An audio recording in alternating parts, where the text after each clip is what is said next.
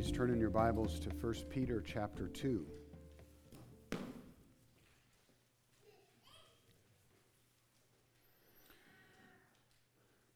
This morning's sermon is entitled Free People Part 2, or God's Free People Part 2. And we're going to be exploring this morning, hearing from Jesus about a Christian view of slavery. So the verses in our text we'll focus on are verses 18, 19, and 20 of 1 Peter chapter 2.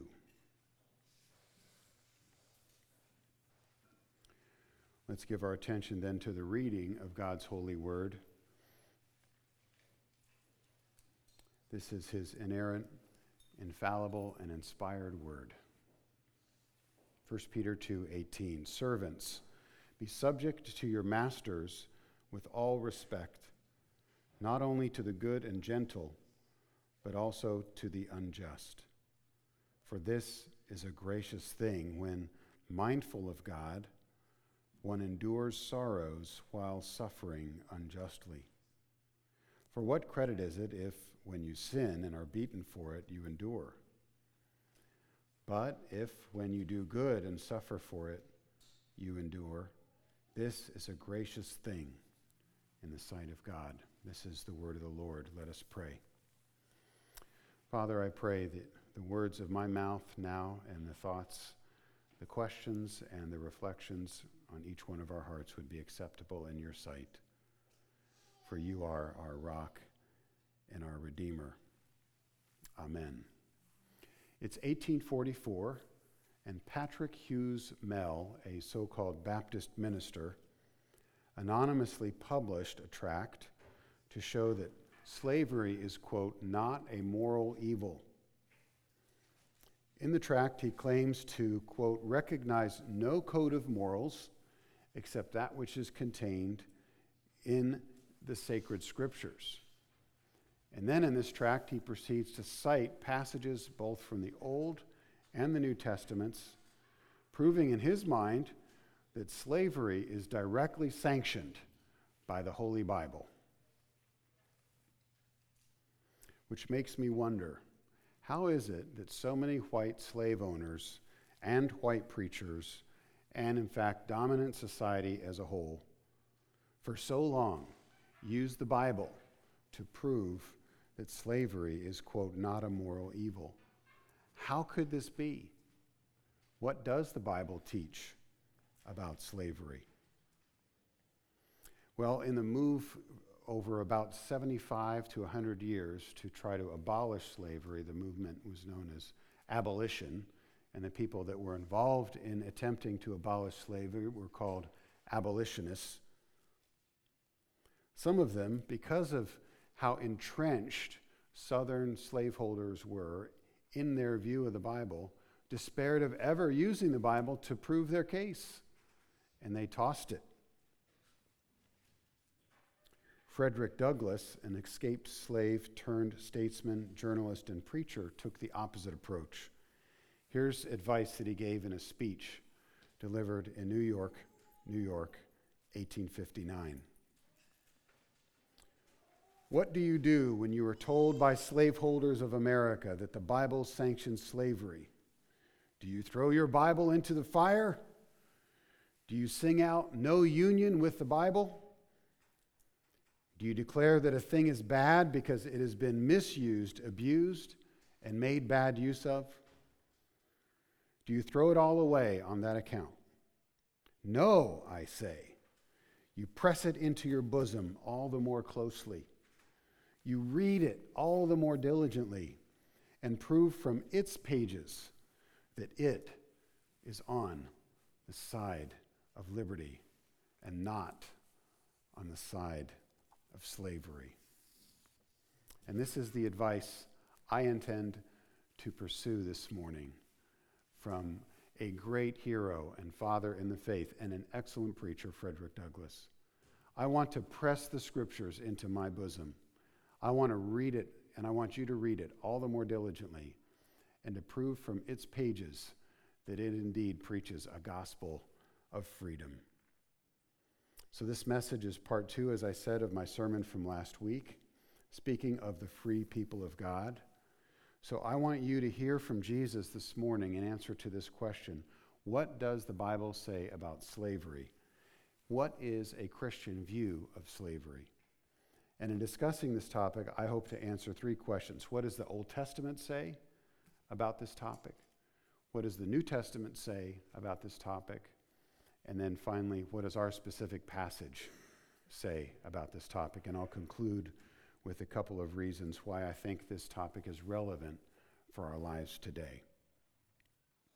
So first of all, what does the Old Testament teach about slavery? Well, in the beginning, the world was perfect. There was no slavery. There was no oppression. There was hierarchy. There was order.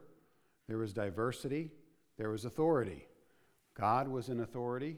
God had placed man in the garden, and God gave man authority over his wife and his family, and they were given, in a frictionless, sinless context, the freedom to serve God and to extend his kingdom through the world.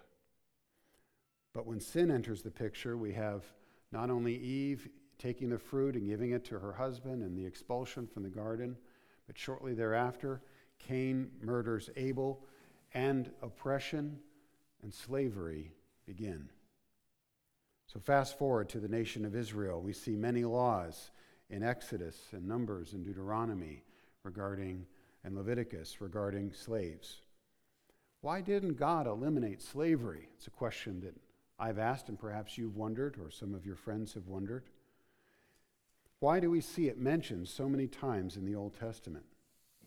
Now, it's true that God in the Old Testament gave slaves a lower status than regular Israelite individuals. But it's interesting when you study the scriptures carefully, you notice that the protections given to Israelite slaves, that the institution of slavery, if I may say so, in the Old Testament was so good, quote unquote, that it was not slavery in any ordinary sense.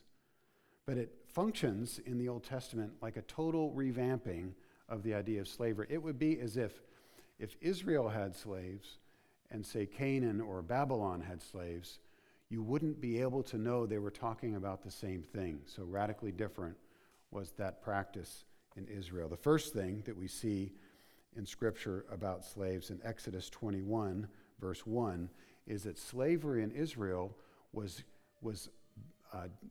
program designed to be temporary. So Exodus 21 tells us that no slave would serve more than 6 years. And the perfect number 7 is the number of completion. In the 7th year, the slave would be set free, if he wanted to be. The second interesting feature of Old Testament slavery that's unique is that if anyone steals a man or a woman in order to sell him as a slave, which is exactly what happened in our country, that man is to be put to death. Man stealing for the purpose of profiting from his labor and selling him to someone else is a capital offense in Old Testament Israel. The third thing that we find that's unique about Old Testament slavery is that if a thief cannot repay his debt, he might be sold into slavery. But the offender, the thief, could be rescued from his penalty of servitude by a friend or a relative who would be willing to pay the value of the remaining period of labor that he owed. This is a system that is similar to our modern system of parole, except that the individual that would pay the offense would immediately become the debt would be paid to the individual who was stolen from, and that individual would become a private parole officer in Israel. So those are three interesting features that show that there is a redemptive, humane, even holy aspect, if you will, to the Old Testament understanding of slavery. But beyond these three examples, there's an overarching or kind of an umbrella concept over all the references in slavery in the Old Testament. And it is this. Almost every time that slavery is mentioned, Israel is reminded that they too were once slaves in Egypt.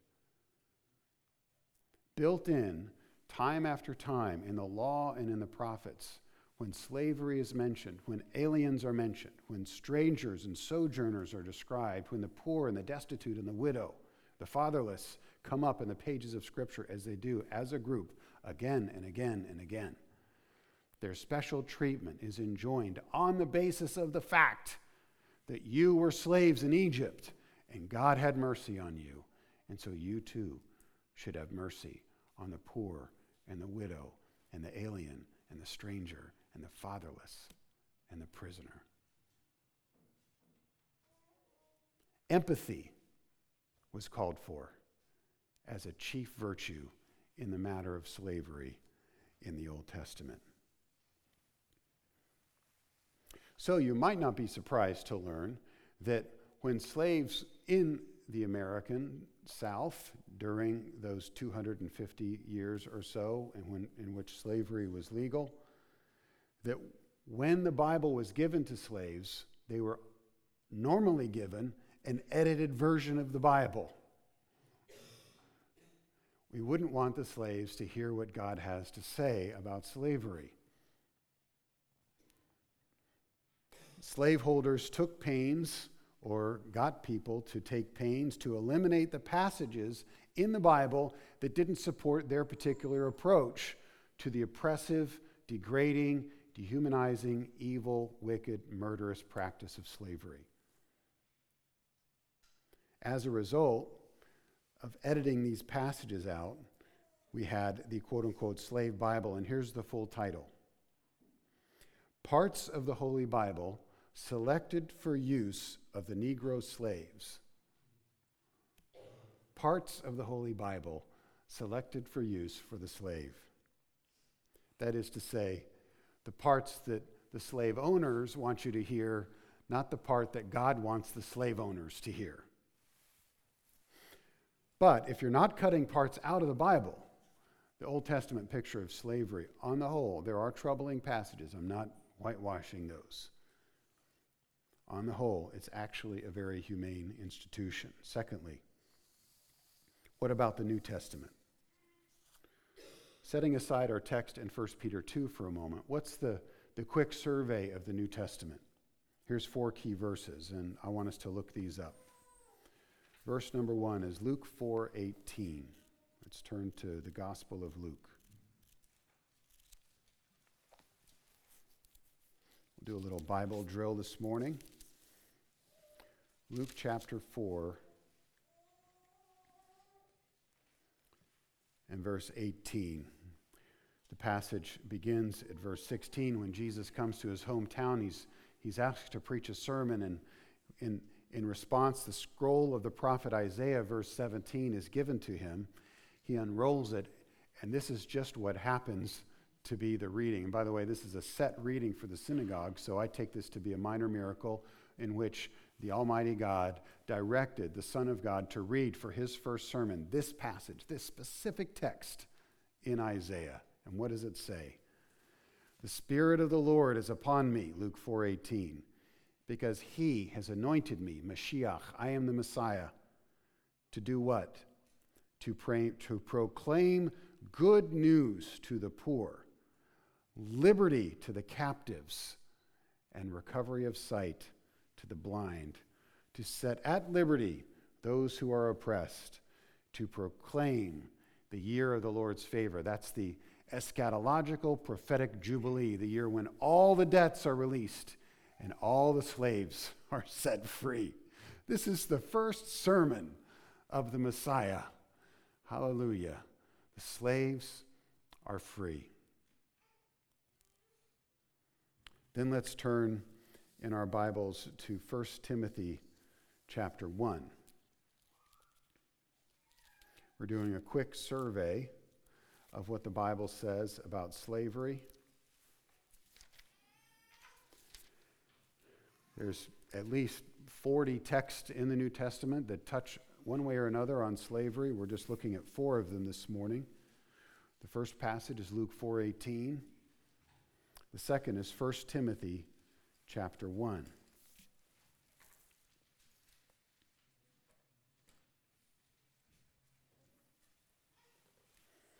Now, context in 1 Timothy is a warning against false teachers, beginning at verse 3. And then Paul enters into a bit of a side conversation about the goodness of the law. And the law in Paul means like the Ten Commandments. And Paul says the Ten Commandments are good if you use it lawfully. Understanding this, that the law, this is 1 Timothy 1:9, is not laid down for the just, but for the lawless and the disobedient. Meaning, if you're keeping the Sabbath and honoring your parents and not stealing and not lying and not murdering and not coveting, then you don't need the law. The law is it's like blood in your veins. You're living for the Lord. But one of the functions of the law is to convict men, women, boys, and girls of sin. So when I say honor your parents, children, you should feel a little twinge because you haven't been. And when I say keep the Sabbath, or no, do not take the name of the Lord in vain, men, women, children, you should feel a little, oof. You're a lawbreaker in that sense. And that's what he's saying here. But notice the people that need the law. The unholy, the profane, those who strike their fathers and mothers, for murderers, the sexually immoral, men who practice homosexuality, and enslavers. So the law is for those who would capture and take men and women and put them into slavery. And if they don't repent, they will be judged forever in hell. That's what 1 Timothy 1 says.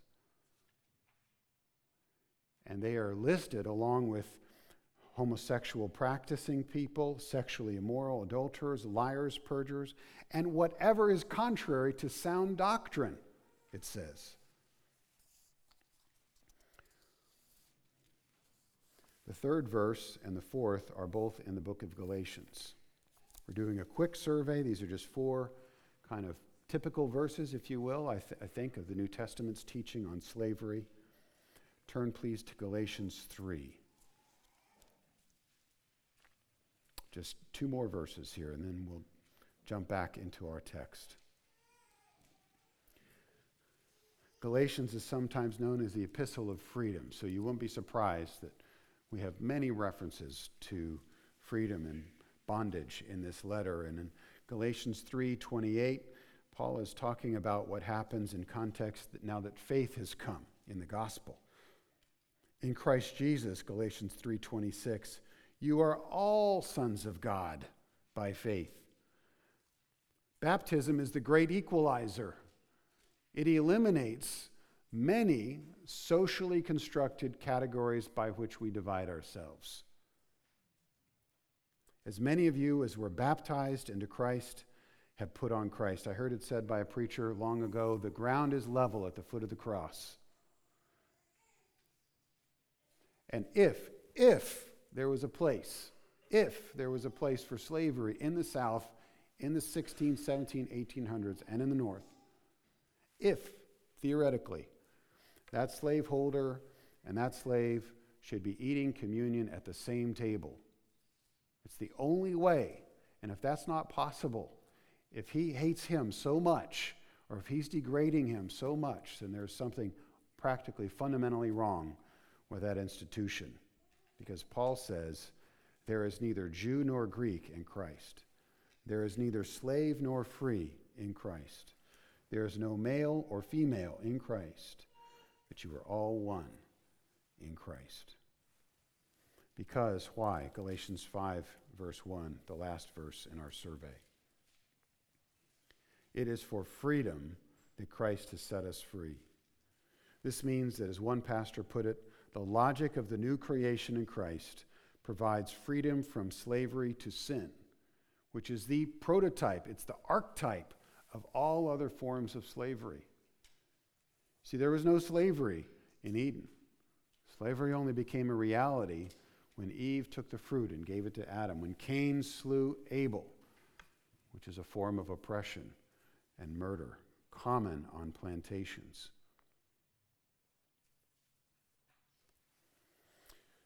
So, while it's true that there are several passages in the Bible that describe a specific kind of relationship between the servant and the master, and our passage in 1 Peter we'll see in just a moment is one of those.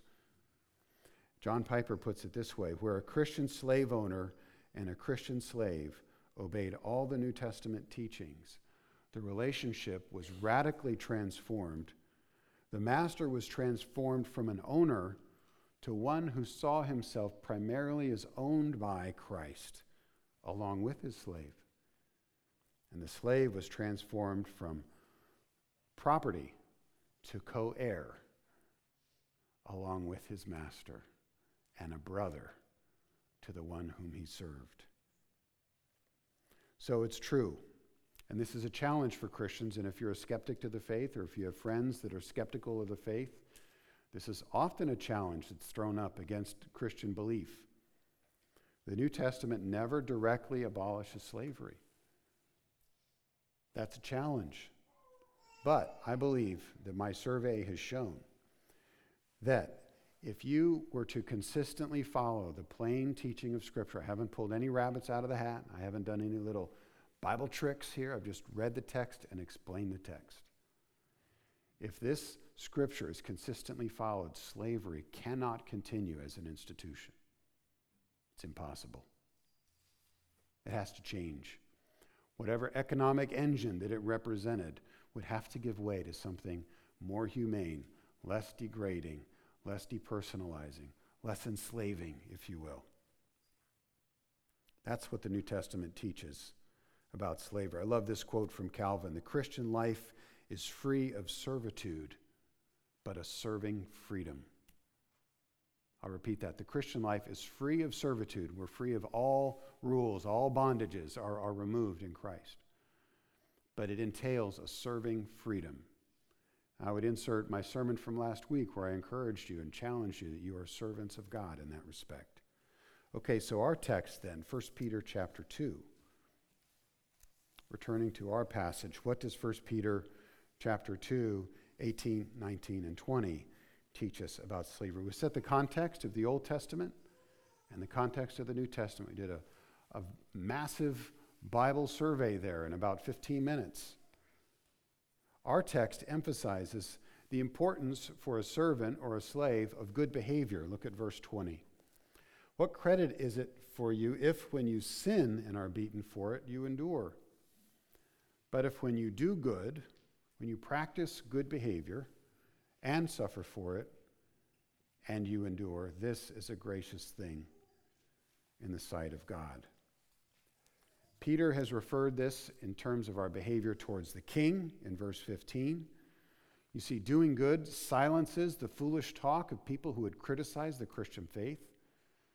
And I mentioned last Sunday that Christians are to be a kind of chief example, a prime specimen of what humanity could look like in its best, if we put our best foot forward, particularly in these relationships with the government and with masters, so to speak, or employers. Doing good, you see, is the way all Christians are to act in a sinful world. We've been set free from the empty, foolish, vain traditions of our fathers of doing bad, doing evil all the time, piling up. Haven't you spent enough time doing that? He says in 1 Peter 4. Now we're free to do good. And this doing good is a kind of evangelism. It's a missionary effort. A servant or a slave in the ancient Roman Empire was a missionary, according to Peter. And we know from statistics that a full quarter of the entire population of ancient Rome were listed as slaves. By focusing then on the slaves that comprised the Christian congregations in the dispersion to where Peter sends this letter, by encouraging them to do good, which meant that they were to live in a Christ-like way, even when they suffered at the hands of a cruel master, God would not only provide the slave or the servant grace to do that very thing, but the gracious outcome might result that Jesus Christ would be honored and the master himself might be changed. Not only then would the servant receive the victor's crown of salvation, he might receive two, one for himself and one for the one who was cruelly treating him. But the servant is called to endure patiently, he says. When Peter appeals to the patient suffering of a servant or a slave, I believe he is not referring to the kind of treatment that slaves received in America in the South in the 17th, 18th, and 19th centuries. I think these are two radically different institutions. Now, there are similarities, but here are two major reasons why they are different. First, slaves in Rome were not racially determined. Slavery wasn't based in Rome, in the Roman Empire, on the color of your skin. You could be a white slave enslaved to a black man, or a black slave enslaved to a white man. The point wasn't the color of your skin, it was your status as a Roman citizen.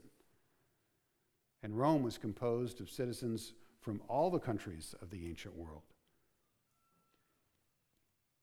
Secondly, slaves in ancient Rome, because they were so numerous, functioned like hourly wage workers in some cases. In other cases, slaves could hold high positions in society. They had what one theologian called high status jobs, including doctor, accountant, teacher, tutor, business manager, professional actor. All these professionals could have been slaves in ancient Rome. Now, can you imagine a white family in the South in the early 1800s going to a black physician? That just wouldn't have happened. Or to a black man or woman who would do their taxes? I don't think so. So while Peter seems to make civil disobedience in his passage an unusual case, I don't think he rules it out altogether. Because he says that you are to endure harsh treatment. He doesn't say you have to approve it, and he doesn't say you can't work to change it either. If the master was requiring you to sin directly against what God says in his word, the slave must not do that. And if the slave has to suffer for staying true to God, then he is being faithful, but he must not give in to unholy requests. Now, this is a bitter pill to swallow, I think, for people like you and me. We're prone to think that what we want is what we get. We live in the land of the free, after all, in the home of the brave. And if someone does me wrong, I know what my first reaction is. I'm going to get even.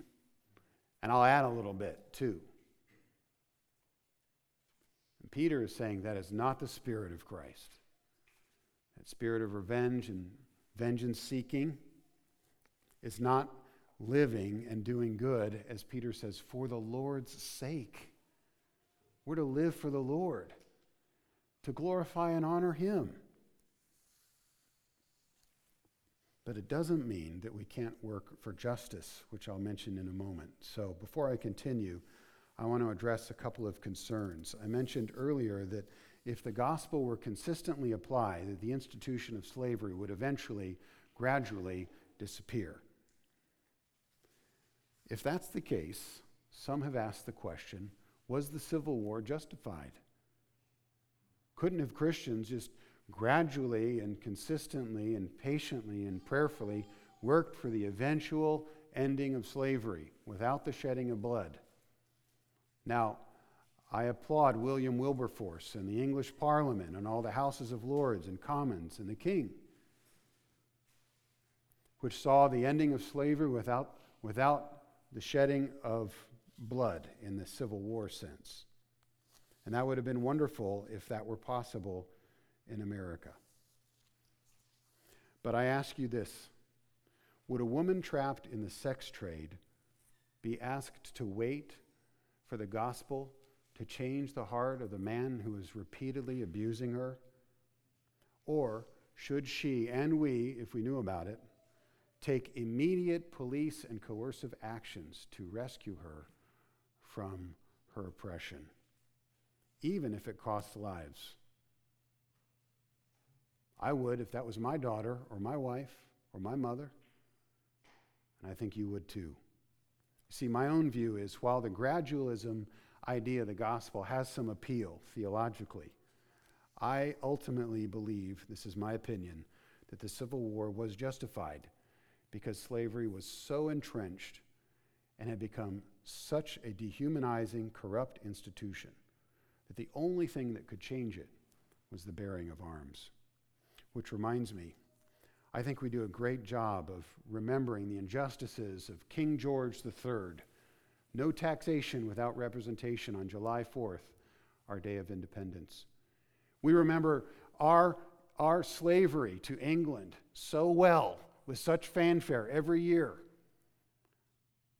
We notice carefully, don't tread on me, those flags go flying. But for 250 years, we did far worse to our Christian brothers and sisters in this country who had different skin and a different country of origin than we. I wish we had the similar parades for them, celebrating the freedom that they procured at such a high cost. So my second observation before I conclude is this. Why do we need to delve into this topic if slavery was abolished more than 150 years ago? Why is it relevant today? Well, I just mentioned one reason. I think there's a disparity of appreciation of freedom in our country.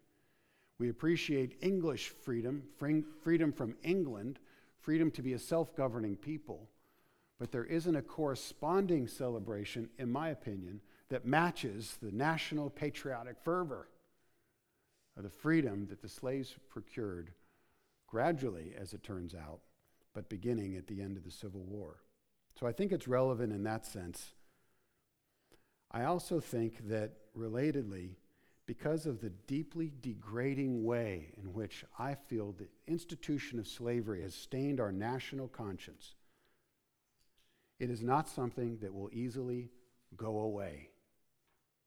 And there were pastors, lone voices in the wilderness, faithful Christian preachers who warned us of this even before we constituted ourselves a nation from the 13 colonies.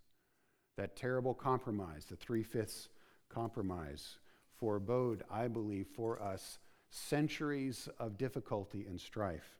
We're still dealing with it today.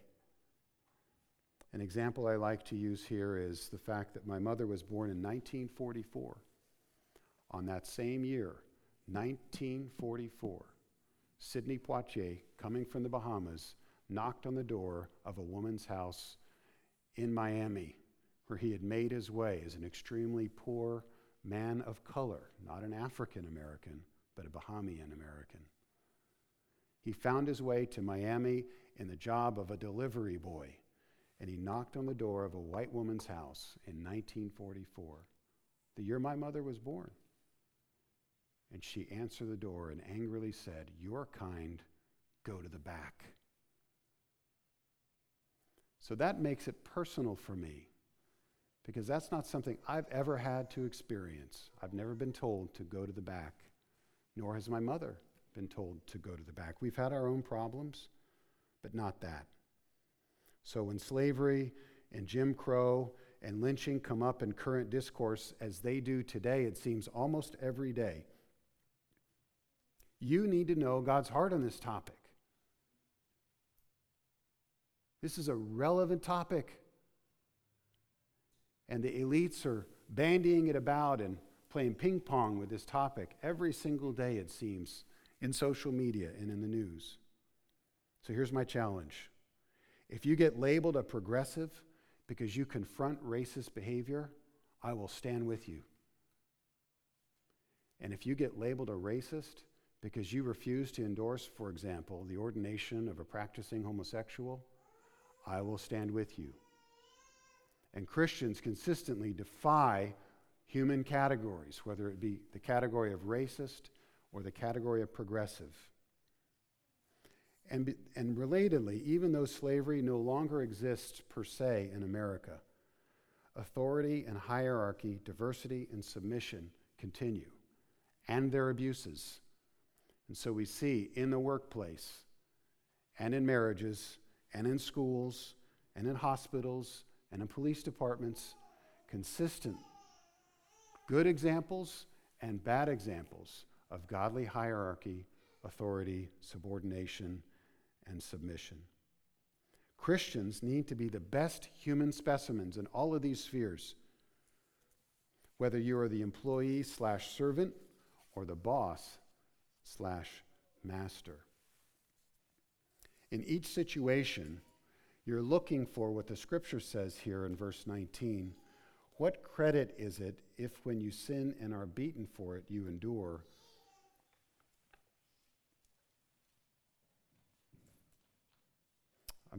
Verse 19. For this is a gracious thing, 1 Peter 2:19. When mindful of God, that phrase I want to emphasize, it literally means with a conscience towards God, with the mind of Christ. This is my challenge to you. This is why we need to hear this topic. You need the mind of Christ when entering political debates, and I want you to debate these things charitably, listening to your opponents, construing their words in the best possible way, but not putting up with baloney either. With a conscience towards God. My conscience is clear. And by the way, your conscience isn't my conscience.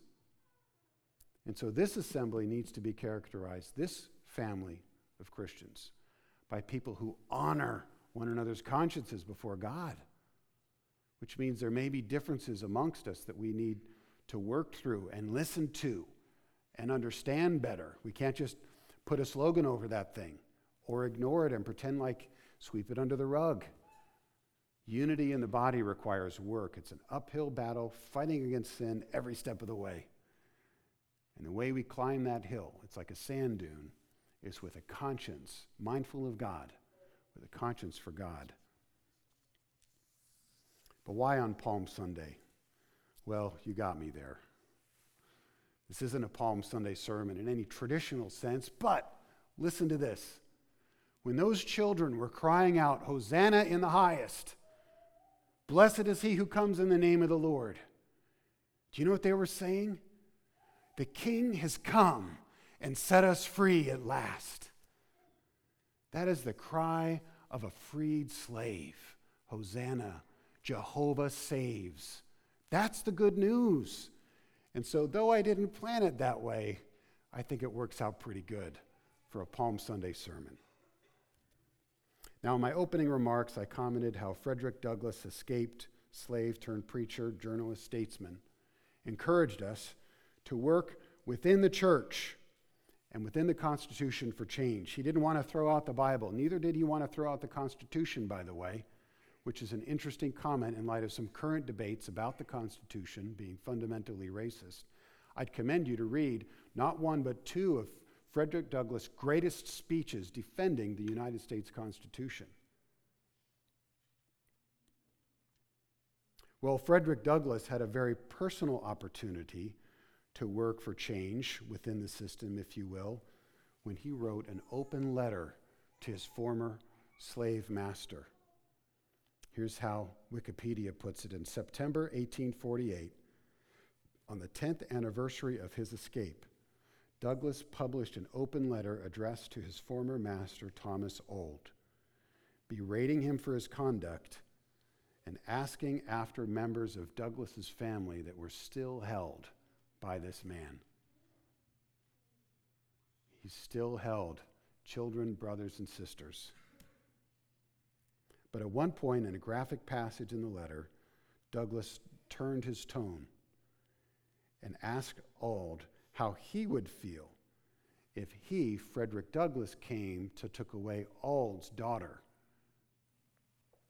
and members of his family the way that Auld had treated him.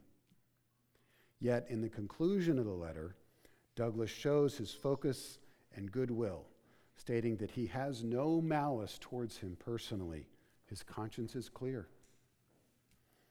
Douglass asserts that there is no roof under which you would be more safe than mine, and there is nothing in my house which you might need for comfort, which I would not readily grant. Indeed, I would consider it the highest privilege, he says, to set you an example of how mankind ought to treat each other. Oh my goodness. Could you do that? Could you set down your oppressor at the table and give him or her everything needed for their comfort? And as Douglas so masterfully does, mix in that convicting, godly, biblical accusation, which wasn't guilt and shame inducing, except in as much as he's guilty and he should be ashamed. I mean, the Christian wisdom, the fortitude that it took to write this letter blows my mind. And as it turns out, he had the chance to set that example. In 1877, when his former enslaver, Thomas Auld, was dying on his deathbed, Frederick Douglass paid him a visit, and the two men reconciled. In spite of all that Douglass had experienced and his family, the visit also appears to have brought closure to Douglass, and this is so often true when you're a victim of oppression. There's an open sore that refuses to heal. May God help us with these things. Douglass had closure not because he finally got strict justice. We know what strict justice would have been. Thomas Auld should have been shot, executed, judicially executed.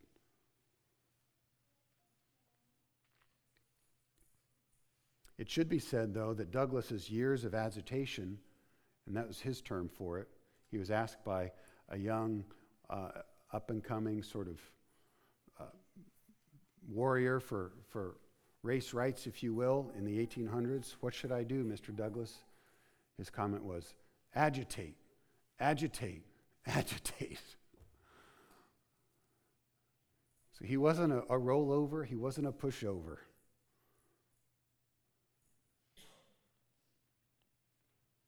He did have some sense of closure from both, I think, that meeting and the forgiveness that took place there and his agitation that the plight of blacks in the 19th century was slowly, too slowly, but slowly improving.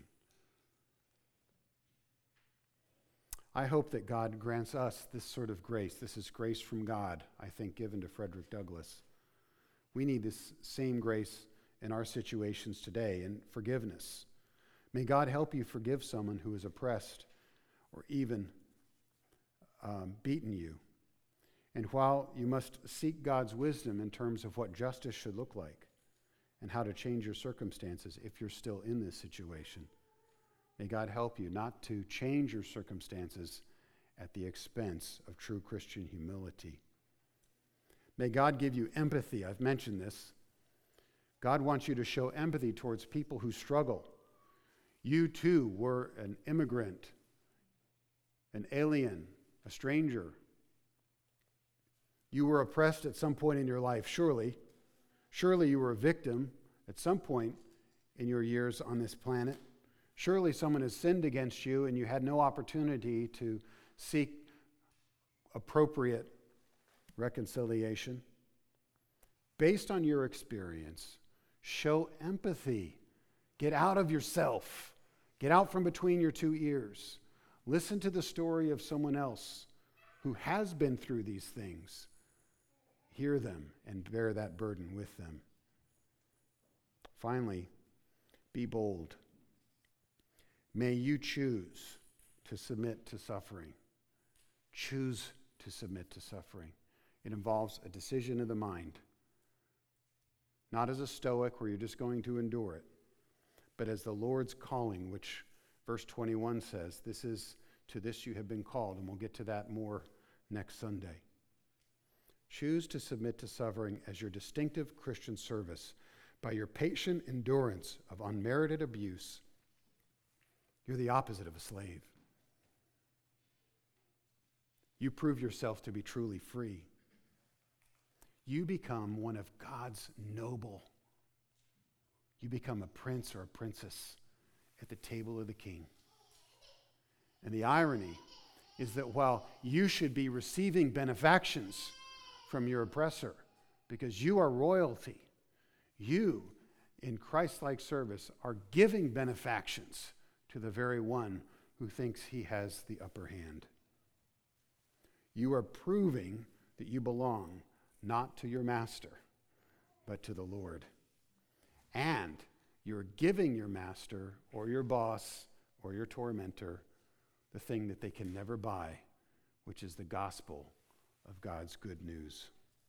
May God help us as his free people boldly live out our freedom as we do good in all circumstances. Let us pray. Father, we thank you for your word. We thank you that in venturing into a difficult topic, Lord, we hopefully have been challenged and encouraged in our faith. Your word is sufficient, which is to say, Lord, it speaks to all the needs of the hour if we would only read it and listen to it and apply it. So, Lord, may your word not fall flat and fall on deaf ears. May it not just settle in our heads as something interesting or curious. But may these final 3 challenges resonate, and may we not give ourselves rest until we put your word into practice in our lives, showing that we are truly your free sons and daughters, free people, God's free people, freedom in Christ. We ask this in his name. Amen.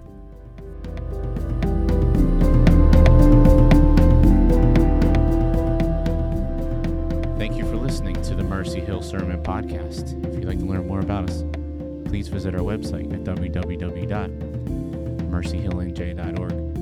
We meet every Sunday at 10 a.m. at the church house located at 300 University Boulevard in Glassboro, off of Harvard Avenue, adjacent to the J. Harvey Rogers School and near Rowan University. We'd love for you to join us. Please see our website for directions. Thank you again for listening to the Mercy Hill Sermon Podcast.